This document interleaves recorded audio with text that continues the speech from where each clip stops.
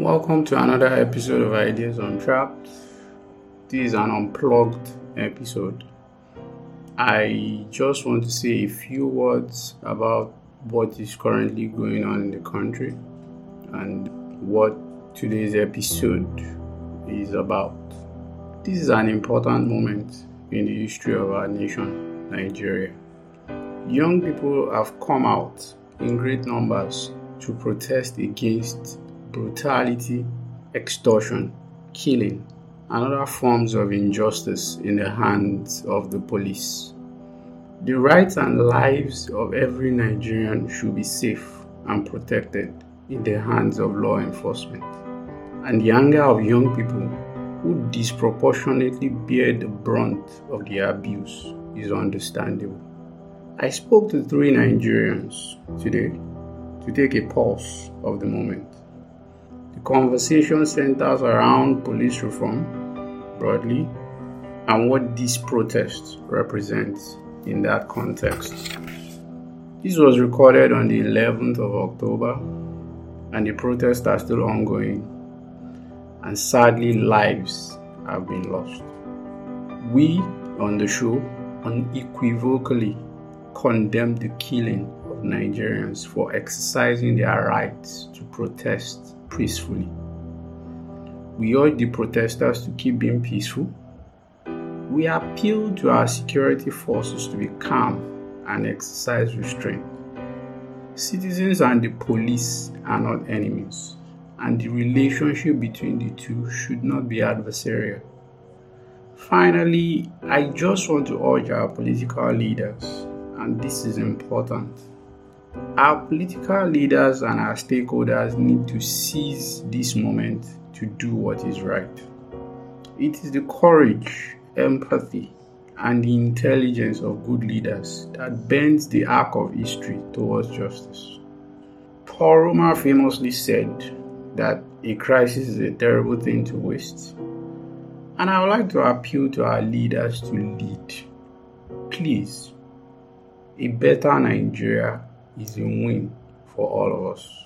And this, to me, seemed like a good moment to set the right tone for the future. Thank you very much. Thank you for always listening. Thank you for your feedback.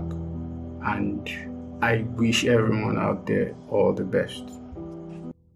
I'm here with Emmanuel, Elizabeth, and Ronke. So we are still on the NSAS issue and the protests. Just earlier today, the IG of police announced the disbandment of the SARS unit.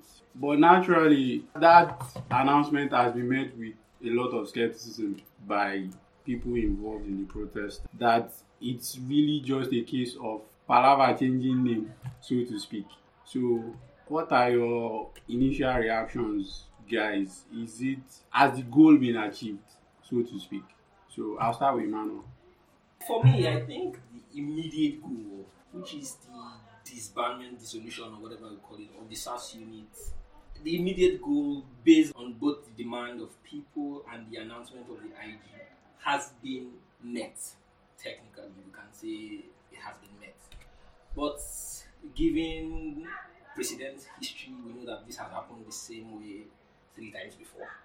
The distrust of all of that announcement is understandable, and so people, protesters, youth will naturally want a more substantial action, something around either the president giving the directive on live TV and all of those things that come with it, than just another announcement on TV by the IGP, who many people even feel is culpable, given the fact that as we currently speak, there are still police harassment in places, in pockets in Abuja and all of those places.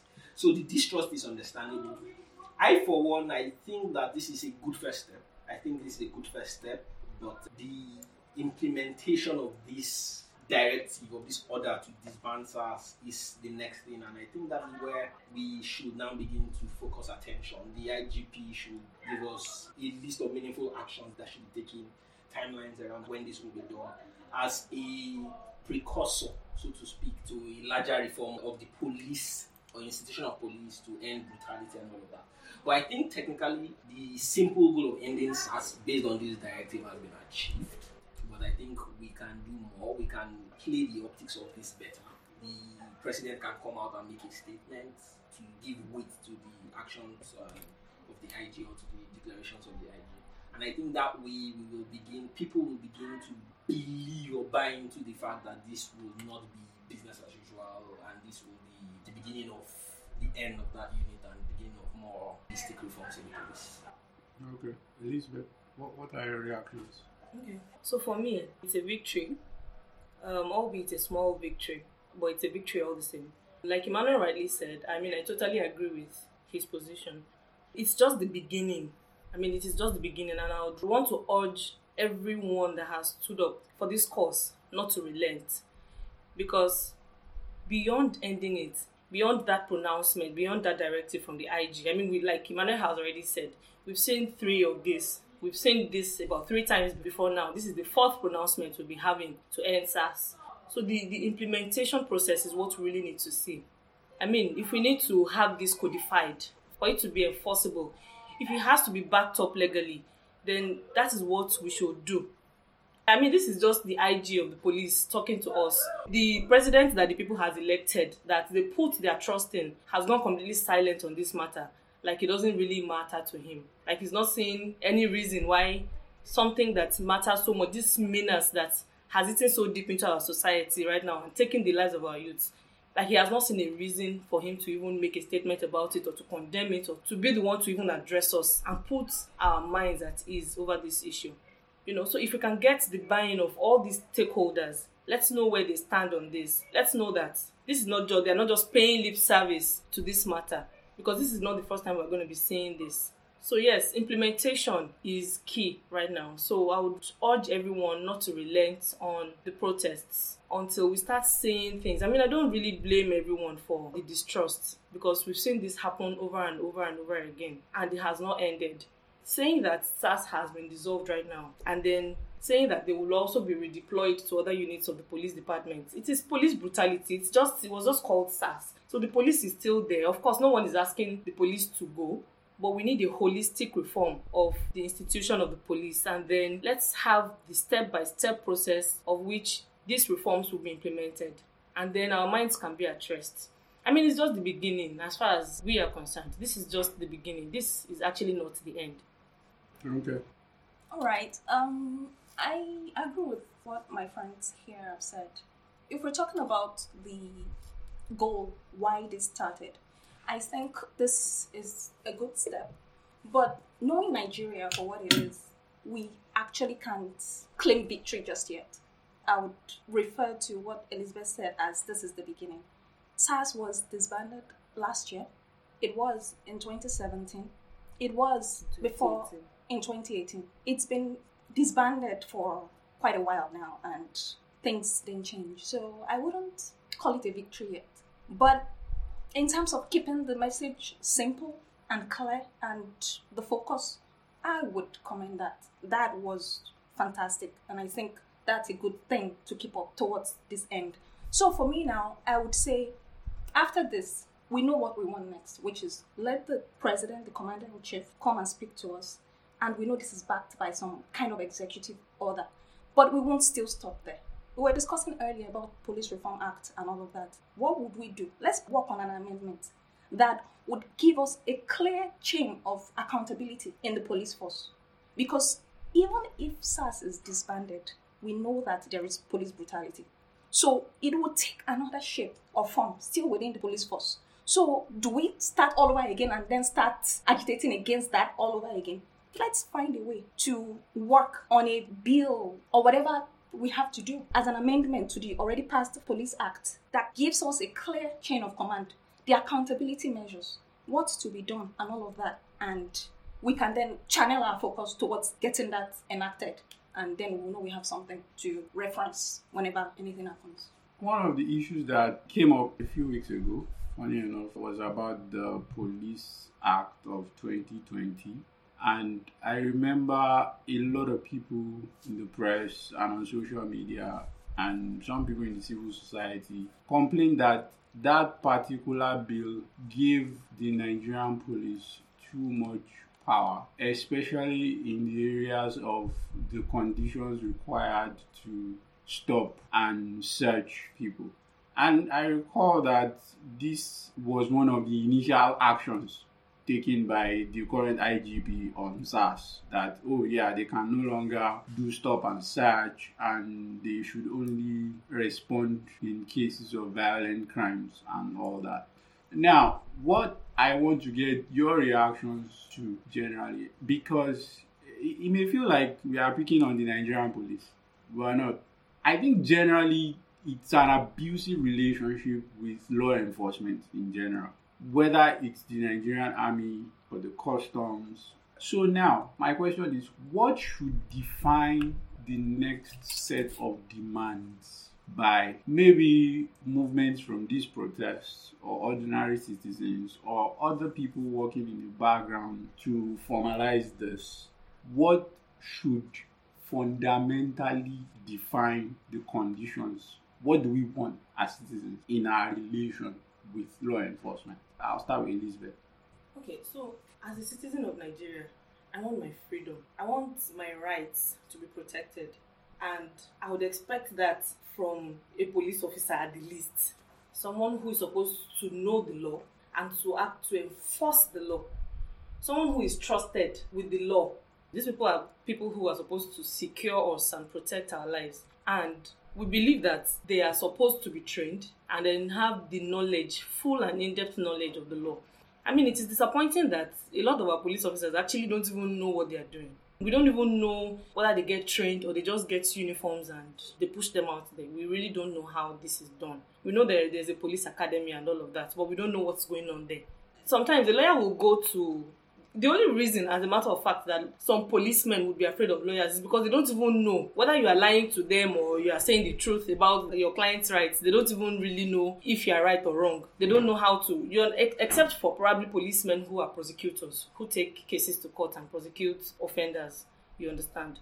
So yes, of course, I would want all of these tenets that we claim to be the basic, the fundamentals of the institution. I would want them to actually be true, to actually be put into practice.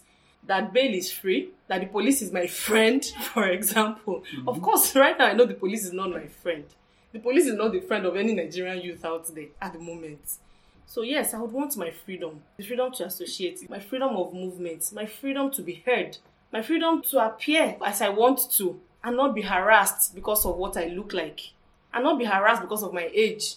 Not be harassed because of my hairstyle. So I want a police that I am sure and my mind is at rest that my rights are guaranteed. I want a police force that I don't feel threatened. My life does not feel threatened when I come across them. I don't shake in fear and they just do whatever they please. I want a police that will not extort me of my hard-earned money. That is the kind of relationship that I want and I believe every Nigerian youth out there wants with the police.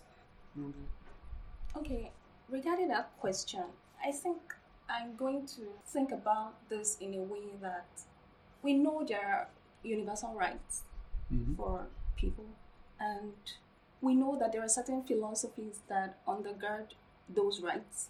But the question I'll ask is, what is the raison d'etre of the police force? Why do we have the police force in the first place? Because if we understand why we have that, then we can then know how that relationship is broken. The motto is to serve and protect. The debate. The motto is to serve and protect. Yeah. Serve who and protect who? The people. Supposedly the citizens. But that's not specified. Because for me, when I think about such thing, it just seems arbitrary to me. Because we're talking the citizens, but they would also protect people with power. Property, people with power, exactly. So that relationship, I still don't understand. That's why I'm talking about philosophy. That's why I'm talking about universal right, because I don't even know where to place that relationship in terms of police. But I know that we can all subscribe to some form of universal expectation of the police, and we want this, we want that. I'm always like, is there something beyond what we just see? Is there any other systemic issue that we have to solve before we can actually have a consistency of action from the police.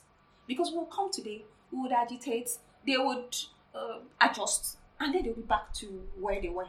We've been doing this. Me personally, I've been at this protest front for, I don't know. So I've gotten to a point where I'm thinking, what exactly is going on? How can we find a lasting solution to these kinds of issues? Sometimes I think perhaps economic growth, if we were a richer country, maybe we would be able to solve these problems more. Maybe we would have elites that can think and then put up more actionable and, let me say, possibly balanced solution. Something that is kind of win-win situation for everybody, some kind of non-zero-sum situation than what we have now. So sometimes I think that could be the situation. Sometimes I'm thinking, what's the philosophy? Sometimes I think, what's the role of the judiciary? For me, it's still a mishmash of all kinds of things. But yes, people have their rights. We can't deny that. Whether you're the police force, whether you're the military, whatever it is, whether even as a government, because I know the government has the monopoly of violence here, people still have their rights, especially vis-a-vis the government, because you have the monopoly of violence. These people are armless people. They are not armed. They have no guns. They have nothing. So the first order for the police is to harass. It shouldn't be so, except there is no notion of personhood with the people you are interacting with. I don't know the kind of initiation they do for them in their military schools or police schools or whatever it is they teach them, or the kind of people they even recruit into the system. But for me now, the relationship we have to define it in a sense that is mutually beneficial for both sides. That's what I think about it. Emmanuel, what kind of police force would you like to see, and what should define that? For me, the basis of policing a society should be around basically civic engagement. You cannot have a successful police force, or you cannot successfully secure a state or a jurisdiction without some form of civic engagement. So basically, beyond the typical trainings where you have to be able to solve crimes and all of this, you have to be accessible, approachable. People have to be able to trust. And so I think one of the most important things for the Nigerian police in this case is to be able to win the trust of the citizens, and in this case the youth. Because there is no hiding from the fact that policing has broken down completely in Nigeria. We have seen instances where we know the police would work if they are sufficiently motivated to do so. So it is not a function of either they do not have the competencies to do it. And so I think the first thing we should try to do with our police in trying to reform the whole institution and all of that is ensure that they understand that the people they are dealing with are the major stakeholders in their campaign, in their success. Police should be well trained on weapon handling, first of all. I approach a policeman, and beyond fear that he's going to shoot me intentionally, I have to worry that he might shoot me unintentionally. And that is a very, very major problem in Nigeria. People have lost their lives to errors. Accidental discharges, either real or genuine or fake. Errors in handling weapons. In fact, in this protest, somebody died out of stray bullets. These are things you do not hear about so often in the military. And when you hear of it in the military, it is almost always a cover-up. Because they are properly trained, they have a sense of responsibility when they have their weapons on them. And so that should be a very important thing, how to behave yourself when you own the monopoly of violence in a particular interaction. And then the recruitment process, when policemen do not have enough command of either the language of interaction or the laws that should guide interaction, or just generally operating procedures to interact or to carry out their duties. And then communication breaks down, which is always the first thing. Our policemen are always either high on drugs or high on drinks or high on power. When there is some form of tension, they become aggressive. All of those things have to be addressed fundamentally. Policing cannot be effective, cannot be successful if we cannot address simple issues. They must know how to engage people properly. They must have rules of engagement, that they must be trained properly in handling weapons. And as Ronke pointed out, the chain of accountability must be clearly defined. So you know when there is a problem in an interaction, you can actually run it back over and over to investigate and extract causes, either first courses in this case or secondary courses and all of those things. Policemen at the front line should almost be customer service for police. In the way they interact with people, in the way they handle themselves, in the way they even deal with violent crime. Because some crime has occurred does not now mean laws and rules should be broken and dispensed of because you have the monopoly of violence in that situation. So all of those things should be defined, and people should be able to know that when there's an interaction with police, the end-to-end processes that occur there can always be audited, reviewed, and lessons learned at each stage. And if people do not have that trust in police, in the systems, in the rules, in the engagement, there is no way we will have effective policing. And this is not even speaking of the bigger issues to deal with in reforming the whole police as a whole. This is just at the frontline investigations and interactions with citizenry. And so that trust is very important. That training is very important. Recruitment is a very important part of this. And as we go, we will learn lessons and make corrections over and over again. And I think that way we will begin to have less trouble, less complaint from people, from the citizens, and more stakeholder engagement, which will in fact yield more effective policing at the end of the day, and obviously, hopefully, less crime. That's how I see how we can manage the interaction. Excuse me, Toby, can I say something? Yeah, sure. What Emmanuel has described here is fantastic. But then I'm like, there has to be a cost, like a monetary cost to this. And we know that the police is grossly underfunded. So I'm thinking, it just occurred to me, and I'm like, is there a way we can possibly also, because that was what I meant when I said some kind of mutually beneficial situation where we can force these people, because the police are so close to us. They are the closest law enforcement. So the relationship just has to be civil. We just have to trust ourselves. There has to be that trust. But if the police force is not funded, if they always embezzle whatever fund, that means we also have to fight on behalf of this police and demand accountability from the leaders. Because it appears that nobody cares about this police force. And they are so important to us. They are very, very important to society. So if we want what Emmanuel described, if we all here want this kind of police we want, this police that is respectful of our rights, that is also respectful of the law, that is friends with us, that we can interact with, that we can depend on, that we can trust, we have to fight for the funding of the same police. Fund their training, put the money where these results would happen. I don't think policemen and women actually earn living wages in Nigeria. I'm not sure if they are part of the minimum wage system, because I know some of them earn less than the minimum wage. So, I'm not even sure the state of their pensions.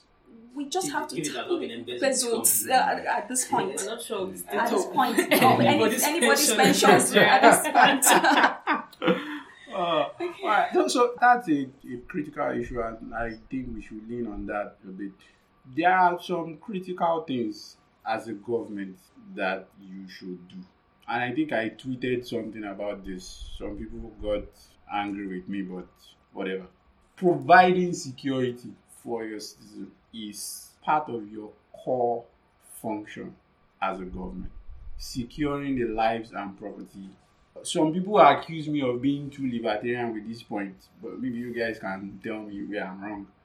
If you have a choice between having a well-funded, a well-trained, and a well-behaved police force, and funding agriculture, for example, I think that by the very definition of the functions of the government, you should fund your police force. Especially if you are in the kind of fiscal position that Nigeria has found itself in the last couple of years. So, and I think the same attitude affects the way things, especially that has to do with government involvement, gets handled in Nigeria.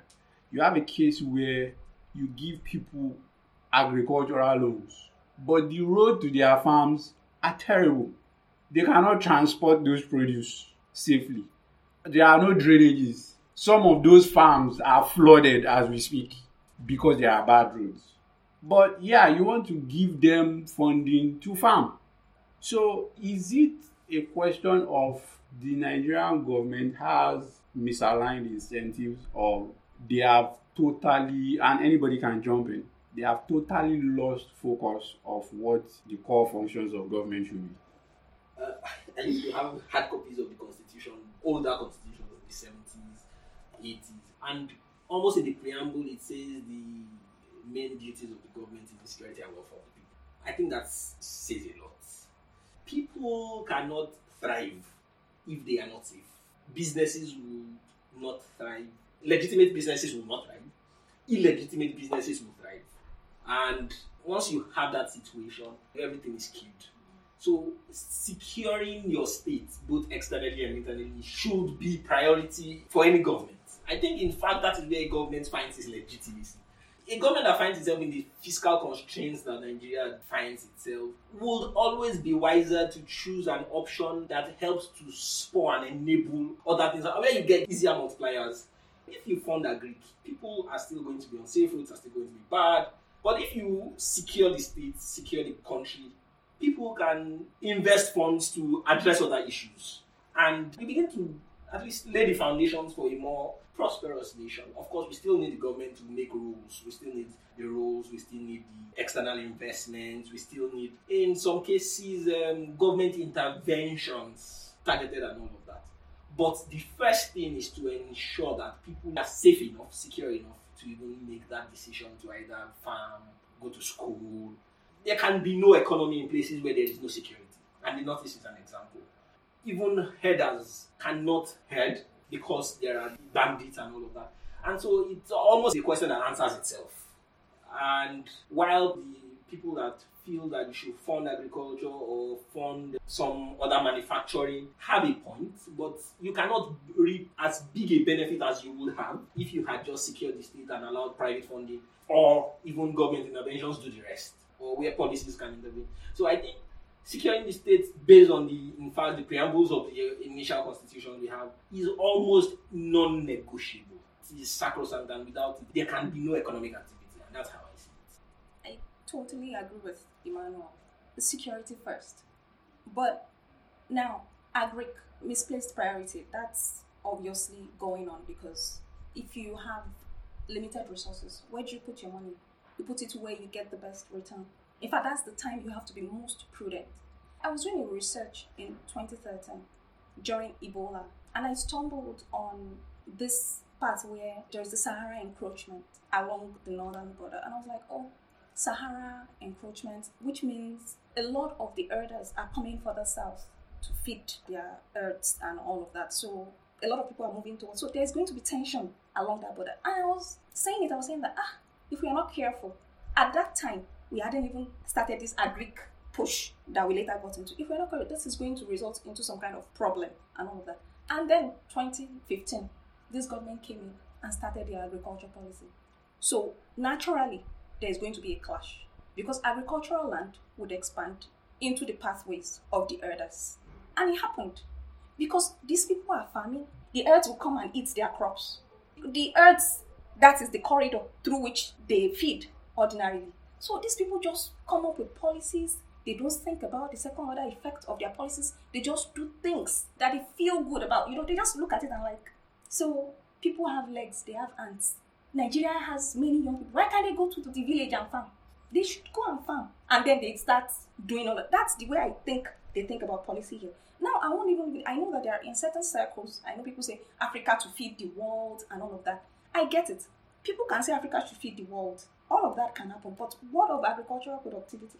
Is it about the numbers of people farming or the output coming from the farms? Like Emmanuel said, there are no roads. I was researching about special economic zones a couple of years ago. And Nigeria had been doing special economic zones since it became a thing. Like, not since the inception, but since it became a thing. People started adopting it. 1992. Since 1992. But guess what? All the things that make special economic zones work, we didn't put that there, but we have special economic zones, which is water, electricity, roads, the infrastructure that makes you reap the benefit, and foreign exchange, because they are usually targeted towards export. So now you're talking about agriculture. Where are those zones where you process your agricultural produce and there's the infrastructure to take them to the ports for export to earn this necessary foreign exchange? But you can close the land border where inputs into agriculture. They don't even know what trade is about. They think it's zero sum. They think it's because, oh, you have the largest market and all of that. You can't produce everything you need. You want to practice autarky in this day and age when logistics cost has really, really gone down. What's the advantage? What advantage does that confer to you? So for me, misplaced priority, and beyond misplaced priority, I also think the quality of minds at the ends of our affairs. The last Minister of Trade we had, Aganga, was from Goldman Sachs. And then you would think that someone from Goldman Sachs would have some modicum of, I don't want to say sense, but then when he got You here, just did.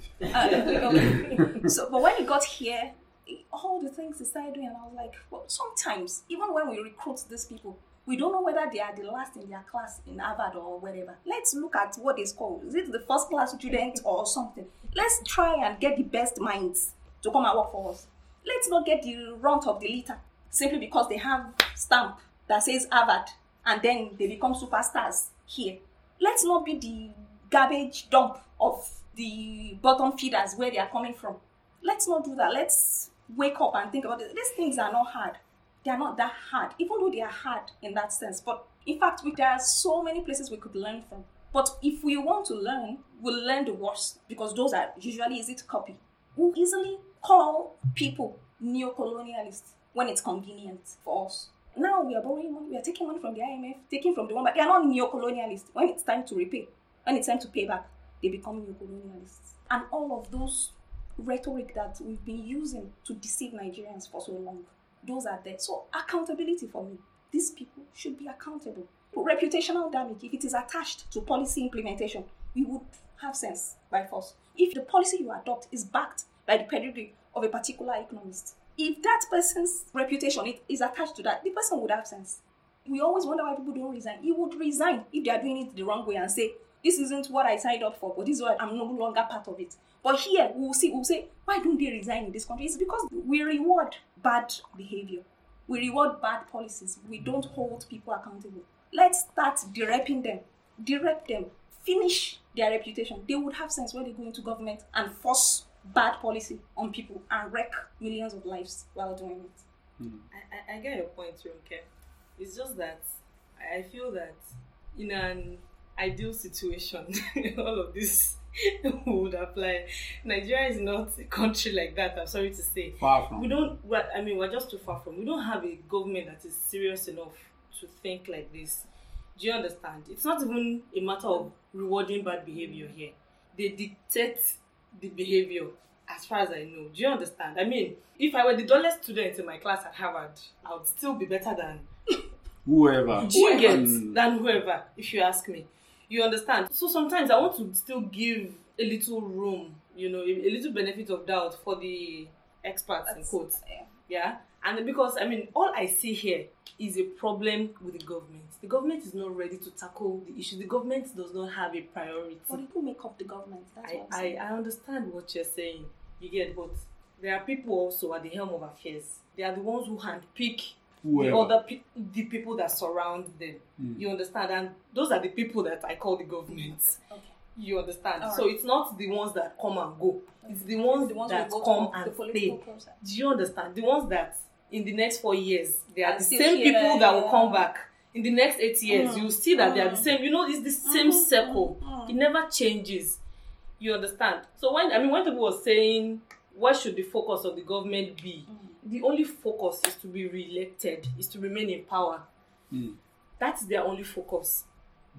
Of course, it's a no-brainer. If people are not alive, who would be there to... What would that Greek be? Who would be there to do business? You understand? But if there is security, if foreign investors do not even come near you when they are not sure that their investment is safe. And it starts from a safe environment. If I'm not sure that I'm putting my money where I know that, that business should still be in existence in the next 10 years, making money. At the worst case, whether you're making money or not, but that business is still in existence and nothing is wrong with it, it's still in existence. If I can't be sure of that, that's the least that I would expect to be sure of before I put my money there. This issue of welfare, I think it's run away from us in a way. When we talk about welfare, I would just say security in that sense. But in terms of finding food for me to eat or something, I think people can find it. They can sort themselves. As a matter of fact, that is what is happening. The I government think is not people- feeding anybody as far as we know. So, but they come under this guise of taking care of people's Yes. welfare, and then they bind people from actually taking care of themselves. And then they come up with numbers of people that, they have fed or they are paying per- I don't Something know. somewhere. They just come up with all those figures All and you're those wondering where all of that is myths. even coming from. Rather than allow people to use their ingenuity Exactly. to make way for themselves. Just get out of people's way, secure the environment, and let people think, let people find creative ways of solving their own problems in that sense. All right. The basic thing is just for people's lives to be secure and people will be fine. If we are guaranteed of our right to life, we'll be fine. I haven't earned one kobo from this government. Not from this government, from any government whatsoever in this country. I've not earned, but here I am. They're not feeding me, they're not feeding my family. I'm here. The least they owe me as a citizen is my right to life. That's the least that any government owes its citizens. I wouldn't want to be insensitive to the men and women of the police force. Yeah. We know that policing can be hard. Policing crime, investigating crime, and keeping order generally in society. It's a tough job. And I think that's why we are also arguing for their welfare, for them to be better funded and better trained here. But one issue that came up during these protests and observing from social media that I would like us to talk about briefly is that of profiling. One of the runaway methods of SARS is if you're dressed in a certain way or you drive a certain kind of car at your age, you are most likely into cybercrime. Or crime, in fact. Of crime. So, and then part of the tactic is to say, unlock your phone. They look at your messages. God help you if you have a foreign number on your phone or you have pictures of you with white people. Some of the videos I saw from one of the protests actually quoted a policeman saying, if you are not into crime, why would you have a laptop? So I'm thinking about the issue of, I know that profiling is also a problem in some other economies. America, for example, has its own issues around that, where black people are stopped a lot more often and they are searched and in some cases harassed, and which has led to its own big thing. But here, is it a case of a clash of culture or a generational chasm?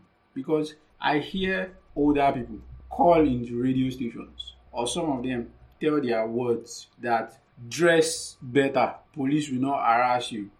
Don't do dreads, police will not harass you. Don't color your hair, police. A lot of these innocuous things that young people do have actually become something that is used to profile them, that has now made them especially targeted. Of course, after a while, the net will be cast more broadly. Now you don't even need, SARS does not even need any excuse now to harass you. It's just like flipping a coin and see where it falls. So my question is, does culture and memes and the things that have been permissible in society, does it make policing hard? Is that what has made profiling the default methodology in terms of policing crime in society? I may be able to understand a 20-year-old that has a bleach there because I'm also on social media. I see what their mates are doing. But a 50-year-old or a 60-year-old find that strange and can usually rationalize that and say, oh yeah, that's why police will harass you.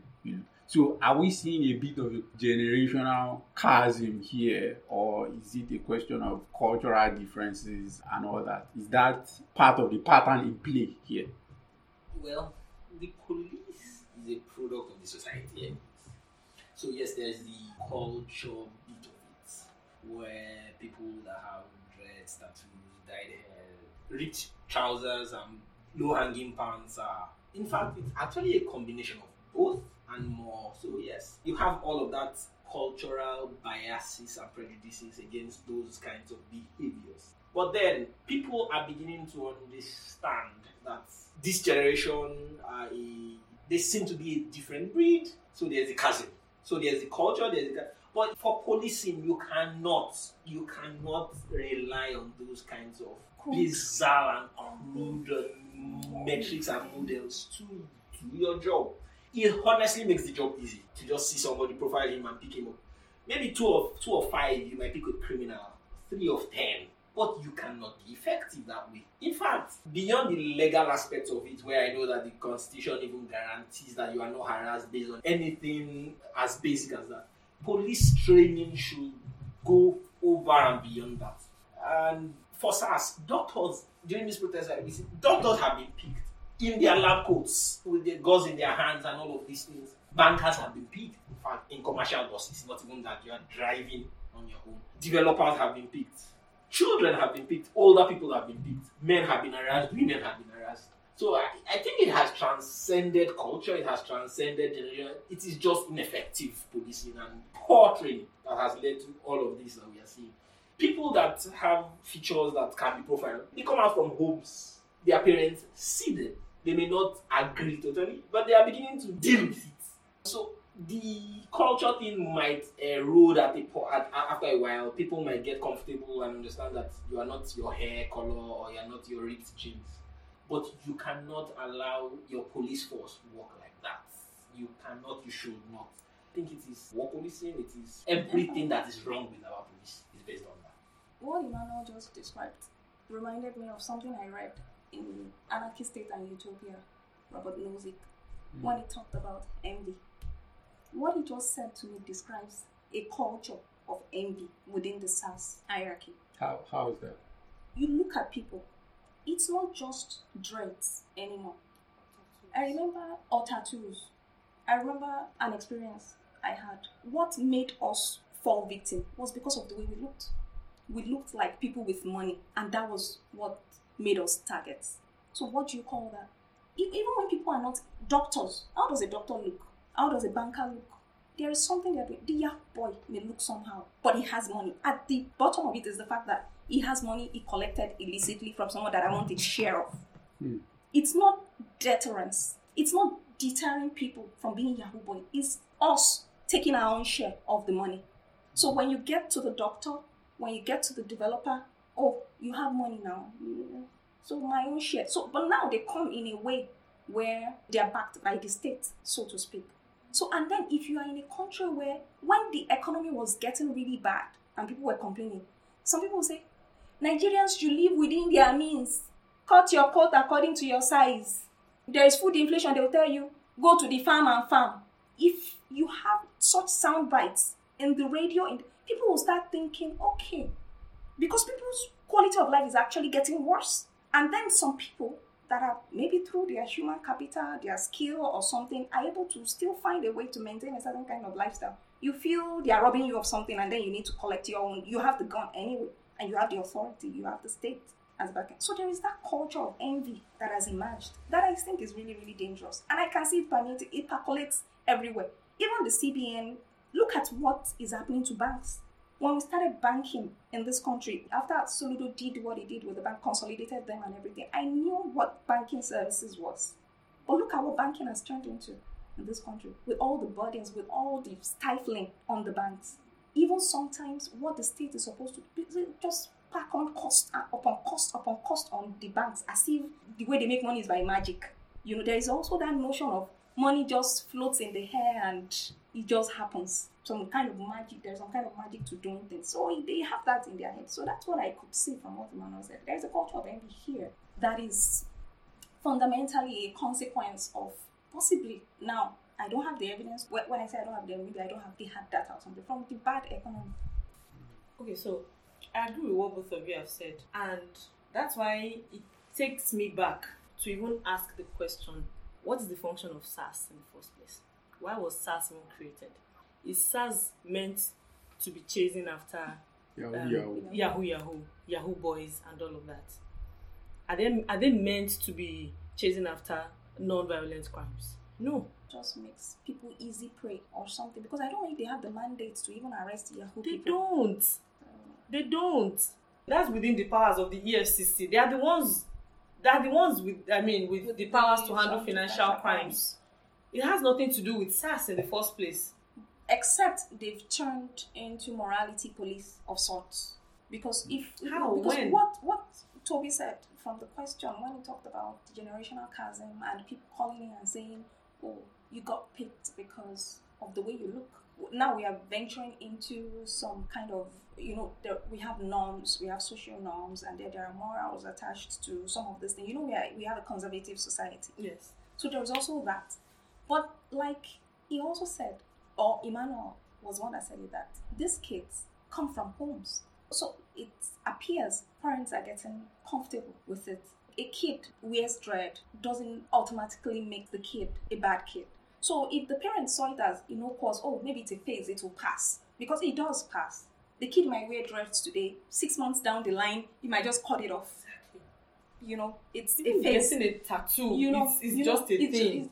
You get all crazy over it at a point, then you get over it after some time. A lot of people do. So I'm thinking, I don't know, maybe they've found a way to moralize the situation in their own heads or something. Because if someone calls into the radio station and says, "Oh, maybe it's because you looked like this," like they say to women too, then if you got raped, maybe it's because of the way you dressed. Now, those are personal opinions. People can even hold all kinds of personal opinions. But when we're talking about the public institutions, when we're talking about the government, it can't be from people's personal feelings. Because we're talking about institutions here. So it has to be grounded in something more solid than your mere feelings. Because that is not universal. Your feeling, you may feel that someone else might feel differently. And it's only the law, the institution that accounts for what everybody can live with, grounded in something more rational and acceptable by a vast number of people, not just by a person. So that's what. You're absolutely right. We can't pick suspects based on somebody's feeling or suspicion or someone's notion of how you should be dressed and all of that. We don't all have the same notion of, there's no manual to these things. Besides, the law says that everyone is presumed innocent until proven guilty. Why would you just look at someone and then say, especially someone that does not even come before you in any criminal circumstance, so to speak? It doesn't make any sense. That's why I still find it hard to justify what SARS has been doing. It's still hard for me to pin it down to something. It's absolutely unjustifiable. We should be rounding up. State police is something that comes up a lot. Is it one of our hopeful fixes? Will state policing help in this case? I know people talk about state police a lot. That, okay, so if you have SARS and it's not federal SARS, it's a state SARS, then it's more accountable, and even at the local government level. And I know there's also the other argument where, and I've heard some respectable people, in this case, on a particular occasion, Femi Falana, say that part of the fear for a state police is that you may have a case where the governor, who is the chief security officer of the state, whatever that means, turns the police to his personal militia of some sorts. And like you said, Elizabeth, these are all election fears, So what are the pros and cons of state police in finding a long-term fix to police brutality and all the accountability issues that you guys have discussed? It's not going to be an easy one, but I believe that as Nigerians, we would have to be the one to create the kind of society we want. Nobody is going to do it for us. The state policing issue is because there are legitimate fears. Sometimes I think of Nigeria as a natural state, in a sense, because of the nature of our politics has not matured to that point where, people and power, the way they use power. But at the same time, we have to start somewhere. And starting somewhere means the accountability chain has to be clear and solid and backed by, in fact, if you would have to get up to the way to the AG in this case, it would have to be. I don't know how we're going to do it. I think we can debate how that would happen here now. But I think some way, somehow, something has to be localized.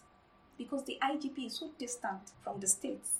And when you have to address a situation or arrest an emergency, sometimes it takes too long and things can get even worse than they were when they started to wait for the IGP's command. So someone has to be on ground to quell whatever is going on, to take charge, to lead in those instances. It may not be the state. I don't know. Emmanuel, do you have an idea? Well, I have publicly been for state police in the past, and I still think it's a viable option. I still think it's a useful option.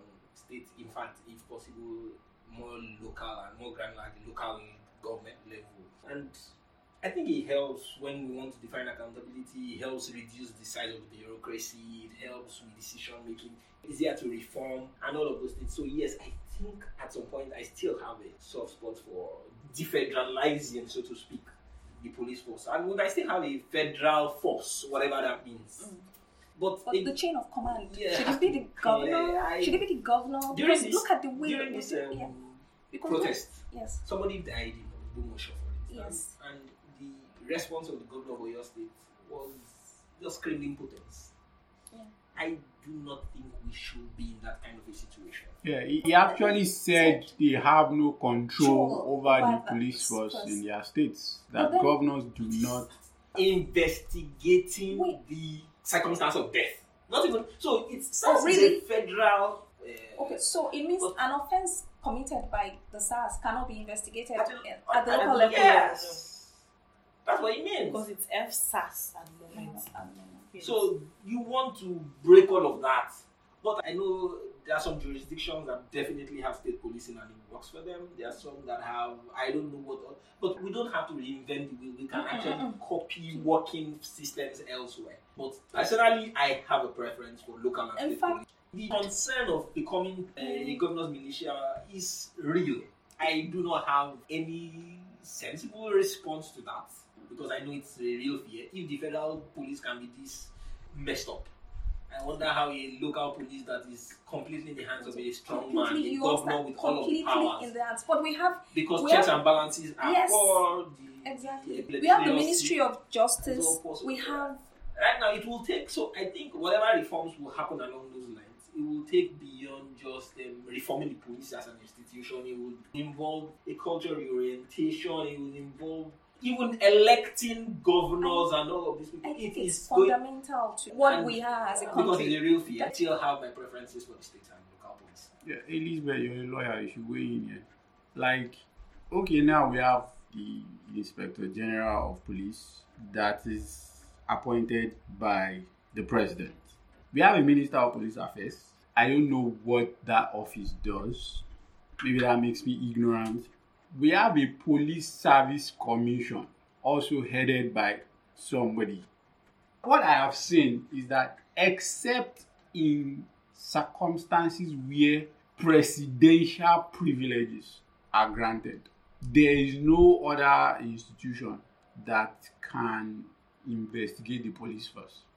I think the only case we've ever seen was the IG being investigated and prosecuted by the EFCC. And we know that presidential privileges were granted. And even after Ribadu left office, he still paid the price. He still did. For daring to. So now, maybe you might not be able to describe for us the complicated morass that we have currently. But ideally, what should it look like? What is the role of the Ministry of Justice in all of this? The Ministry of Justice? Yeah. Okay, like you said, I am unable to actually describe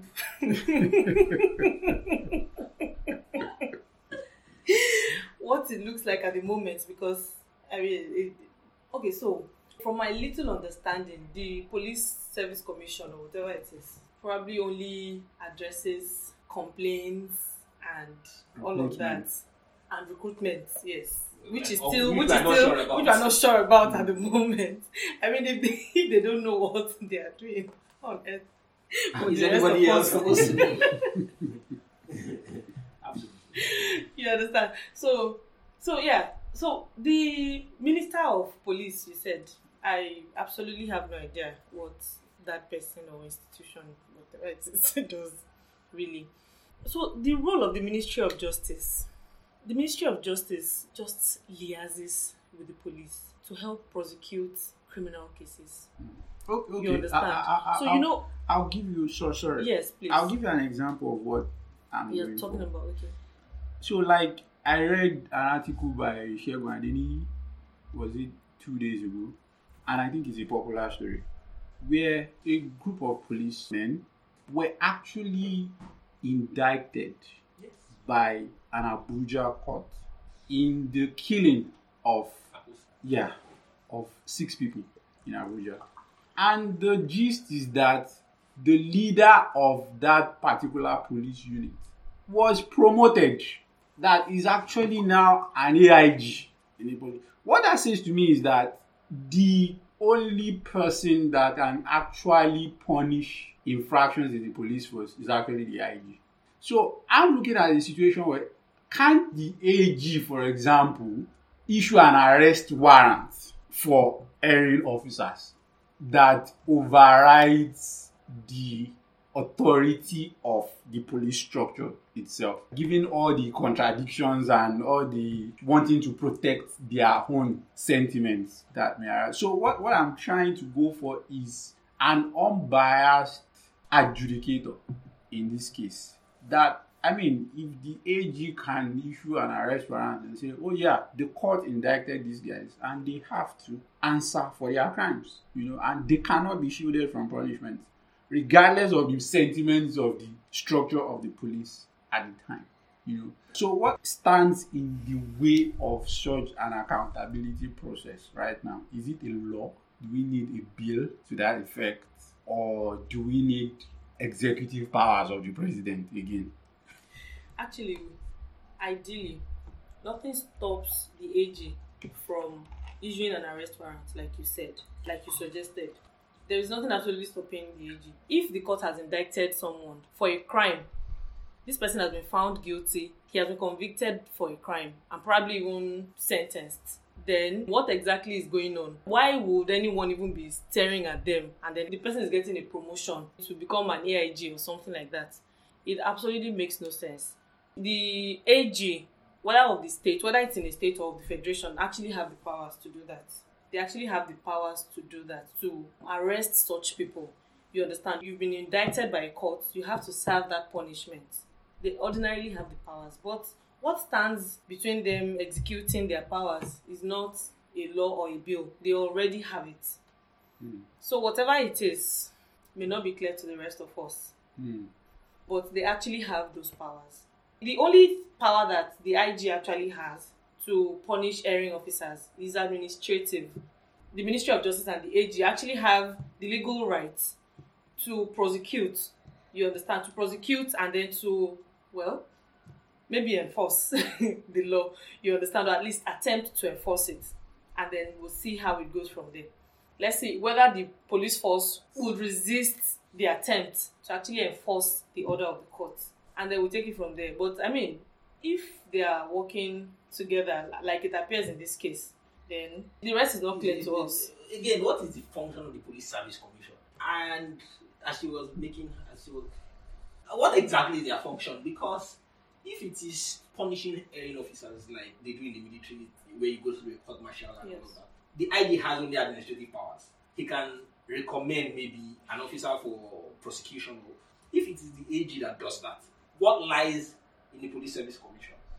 Because I would have thought that body would also be able to carry out things like arrest, at least within the structure of the police, indict a police officer for misconduct, sack or get that person out of the force to face the civil court or civil, and giving the Minister of Police Affairs, it is just a duplication.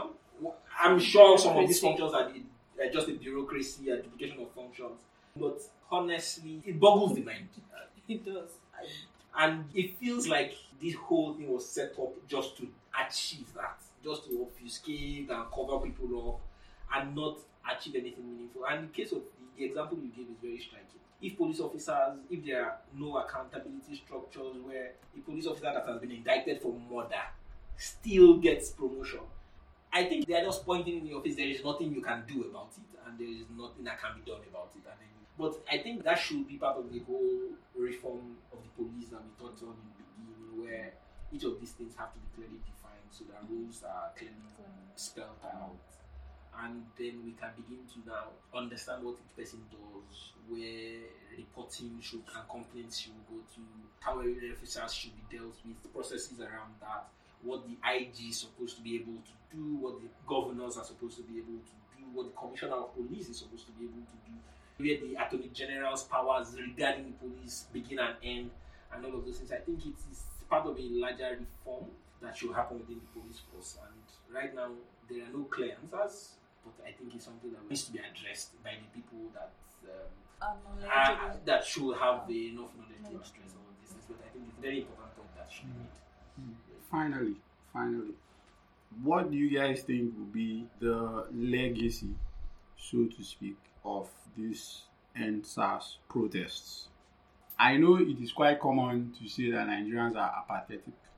Can we say that Nigerians, in this case, young Nigerians, have been awakened and would take ownership of their country and become more aware of their civic duties, which is to hold people in power a lot more accountable? So is it just a one-time thing, or are we crossing a rubric, so to speak? What do you guys think? Elizabeth should go first.